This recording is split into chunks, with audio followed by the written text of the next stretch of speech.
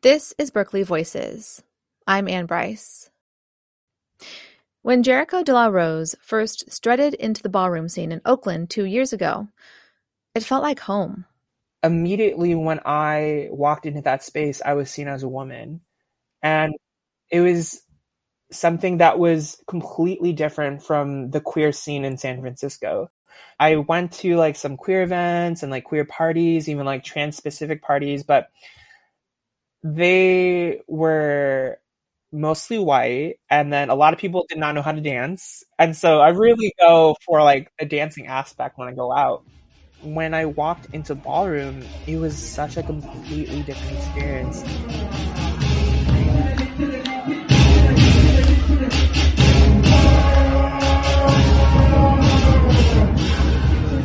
It was majority Black and brown, queer and trans folk.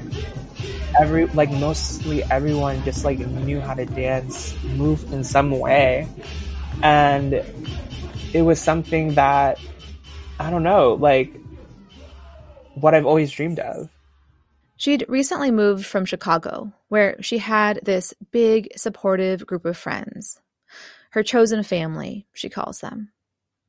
And when she moved to the Bay Area in 2021 for her master's program at UC Berkeley's Department of Art Practice, she really missed her people. When I moved out here, I was like so homesick. I was so sad. I cried literally every weekend.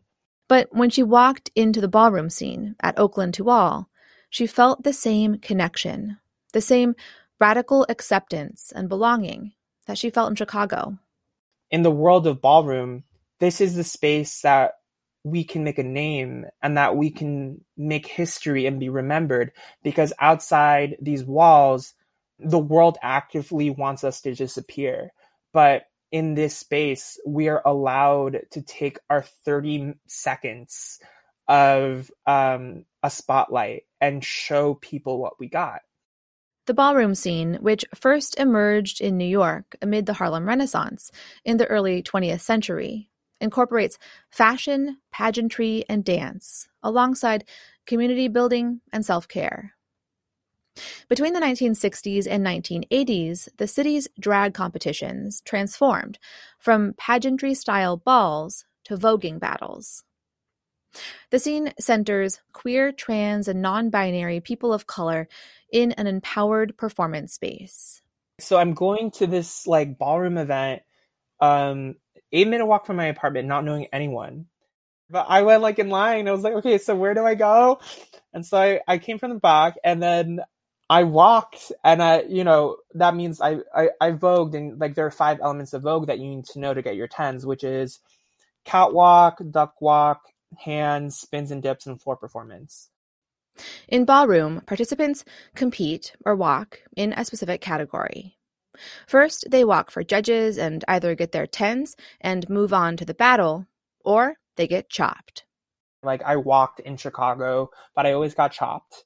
It was cringe. I definitely I got sad. I didn't even deserve 10s. I was like, what am I doing? Chops all around, right?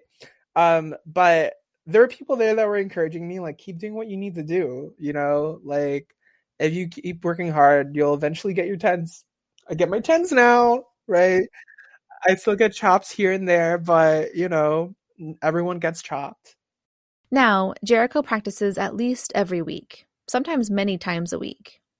And she has a new chosen family and a place where she's free to express a side of herself that she can't really in other spaces.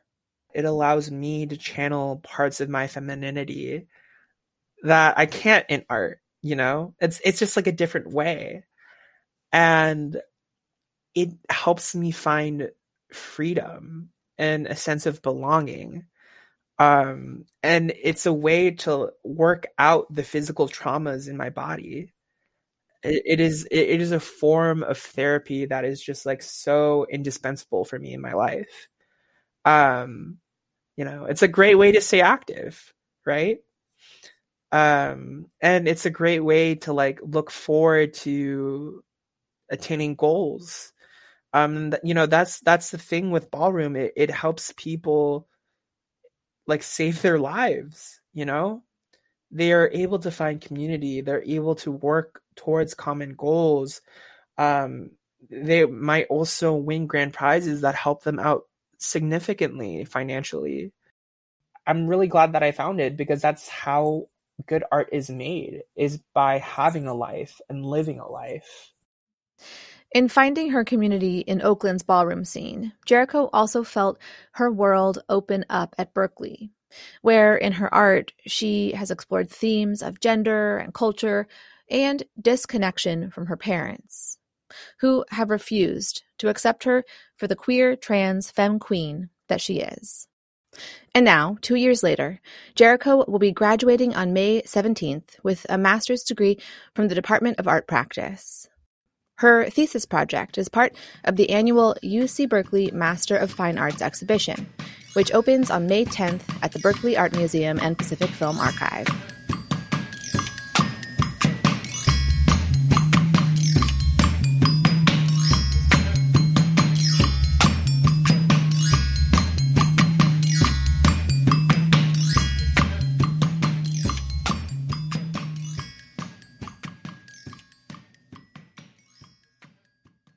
I am a first generation American immigrant. I came here when I was 4 years old, from the Philippines.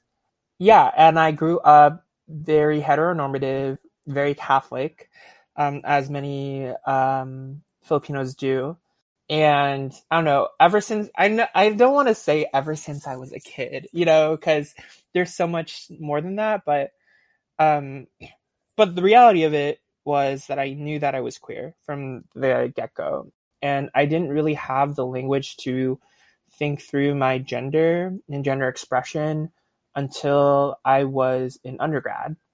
Gericault grew up in the suburbs of Chicago, where she went to Catholic school for her whole education, so from elementary school all the way through high school. Obviously, I faced a lot of homophobia, queerphobia, all that stuff. Like, I was bullied. I went to Catholic school. I was also, in many cases, one of the only people of color. And so I was like a fish out of water, always. After she graduated from high school, she came out as queer to her parents, who were kind of okay with it. But she says it likely wasn't much of a surprise. I was absolutely feminine as a kid. I was looking back at like childhood photos and I was like, my parents had to know. After high school, she enrolled in the School of the Art Institute of Chicago, where she learned how to do everything artistic. She took woodworking and metalworking classes. She learned how to sew costumes and do theatrical makeup and how to shoot and edit video, among tons of other skills. In her art, she explored her culture and religious upbringing and how it informed who she was in the world. She became part of this strong network of artists and activists within the queer Filipinx community in Chicago.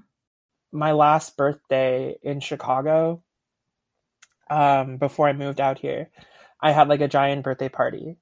And so many people like came up to me during my party and was like, this is the first time I've ever been in a space with other queer, like Filipinx folk like me. And I was kind of like this origin point for a lot of people to connect with each other, right? And yeah, like that community, like I never really take it for granted. It's how I became who I am. And in terms of like that love and community, it's really about building genuine friendships. Gericault graduated from the Institute in 2017, and a year later, finally decided to tell her parents that she was trans and that she was going to start medically transitioning. I came out to them because I was like, I'm going to get hormones whether or not you want to help me. And I was like, I don't know, I was somewhat prepared, somewhat hopeful that they would be accepting. But, they weren't. And I don't know, something kind of ticked for my dad. And one night when I was visiting the house, he just like went off on me. And it was like one of the scariest and most traumatic experiences that I've ever had.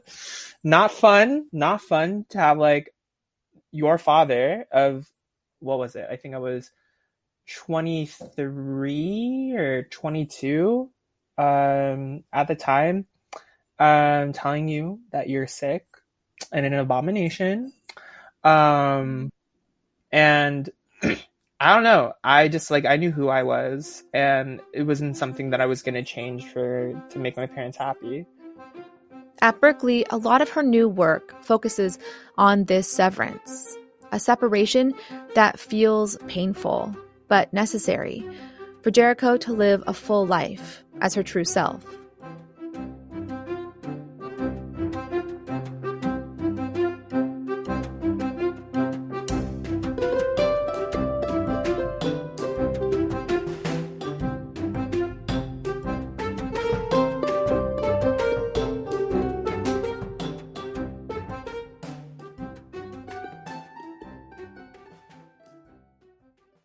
As a queer, trans, Filipinx woman, I try to make work for myself and for people like me. It also means that I kind of don't have a choice in being political because my body is constantly politicized, and there's so much legislation around trans bodies right now. So I don't know, like with whether or not it's intentional for my work to be political, it always will be. But I do like intentionally think about kind of my positionality in the world, my ancestry, and the histories that I'm interfacing with to develop the pieces. Because I don't want my work just to be pretty. I want it to also be conceptually resonant. Gericault's main medium is performance art. A lot of her practice involves research into Philippine mythology. She's interested, she says, in the consumption, digestion, and regurgitation of her culture and how Filipinx people metabolize their colonial trauma. And also another important aspect is kind of questioning the need to go back into the past as a means to justify who I am or who we are, in terms of like over romanticizing pre-colonial Philippines to the point that it is like not necessarily realistic or too idealistic, right? As if like indigenous people from the Philippines don't exist now and are alive and are actively fighting for land sovereignty. So drawing from Philippine mythology and kind of ghost stories or myths and legends, I kind of look into that and derive my work. One of my first pieces dealt with this mythological creature, the manananggal. And the manananggal is a type of monster that is a beautiful woman by day, but a monstrous woman at night.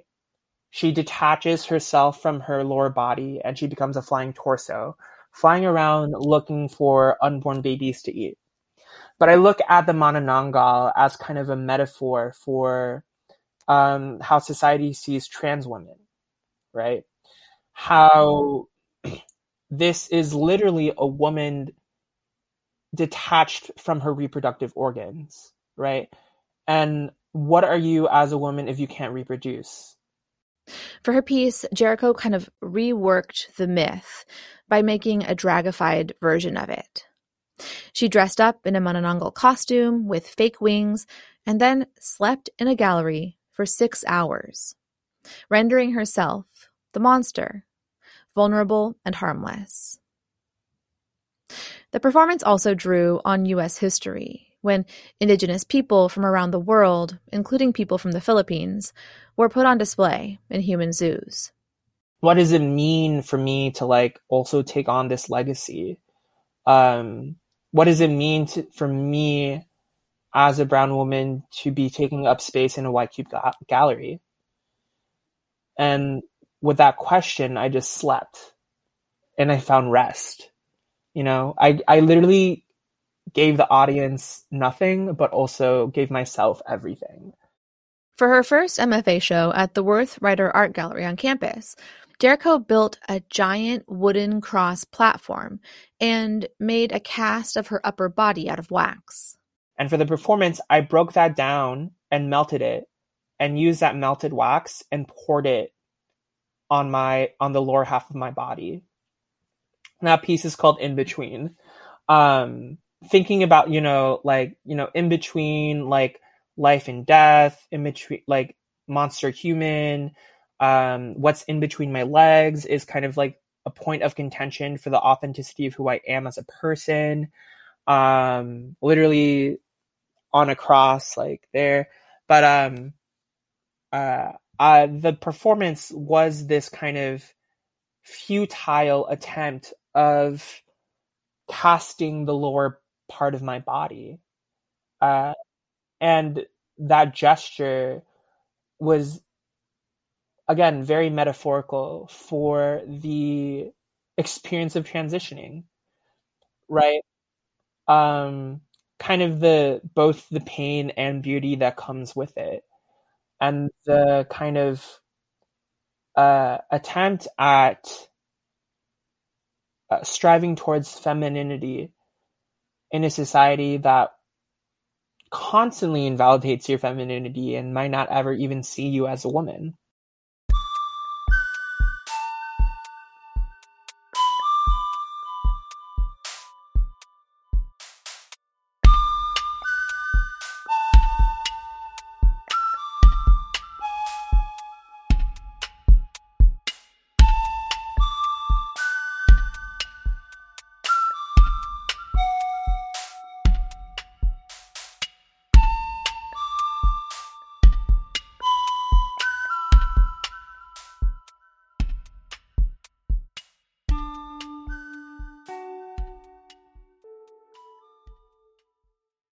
Gericault says that being at Berkeley, where she's felt challenged to develop her craft and concepts, has helped push her forward in her life as an artist. Last year, she won the Jack Kay and Gertrude Murphy Award, given each year to one MFA student in the Bay Area of, quote, unusual caliber with great artistic promise. Gericault's final piece, which she'll present in June, involves her parents again. This time, she's using archival photos of them that she took several years ago. I made 2 tapestries from my parents' stomachs, images of my parents' stomachs. So I took an image of my mom's belly and my dad's belly, and I caught their scars. My dad has a scar from having colon cancer and having his appendix removed, and my mom has stretch marks from giving birth. Essentially, for the performance, I'm literally unraveling these tapestries string by string, taking these strings from the images of my parents' stomachs, tying them to my body, and pulling away, creating this visual tension with the threads to the point they come off of the tapestry and alter the tapestries permanently.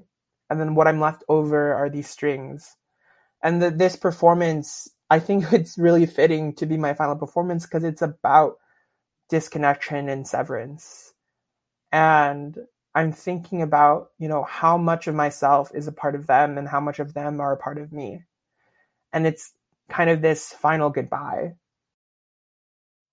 After she graduates, Gericault hopes to get gallery representation. And she's also applying for artist residencies. She might teach someday, but for now, she wants to work on her own practice while she still has the energy. My dream is to not have to struggle to survive. I want to thrive. I want to actually live a life. Make my name mean something. That's what a lot of people in ballroom want to do too, right? And so in these little pockets of reality that we create, we attempt to, again, in a lot of our own delusional ways, we attempt to create something out of nothing. I'm not changing myself. I dress as, like, every time I step onto campus, I make sure I'm the best dressed. I make sure that I stand out and that no one can tell me anything, right? So, I don't know. Being that person, being that queer trans person, completely owning herself, I hope gives other people permission to be themselves too.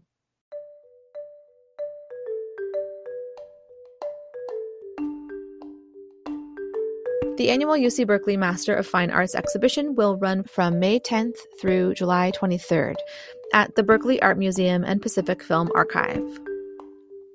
You can find more information, including details about this year's Artists Talk and Gericault's final performance on bampfa.org. I'm Anne Bryce, and this is Berkeley Voices, a Berkeley News podcast from the Office of Communications and Public Affairs at UC Berkeley. If you enjoy Berkeley Voices, tell a friend about us and leave us a review on Apple Podcasts.